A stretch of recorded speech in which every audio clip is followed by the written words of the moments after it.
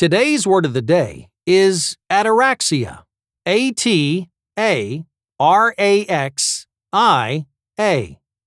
Ataraxia is a noun that refers to a state of serene calmness. Our word of the day comes directly from Greek and has maintained the same definition for centuries. Ataraxy, ending with a Y instead of an IA, is a variation of the same word.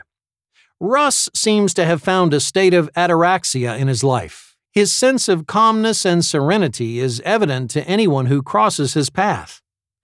Ataraxia is spelled A-T-A-R-A-X-I-A.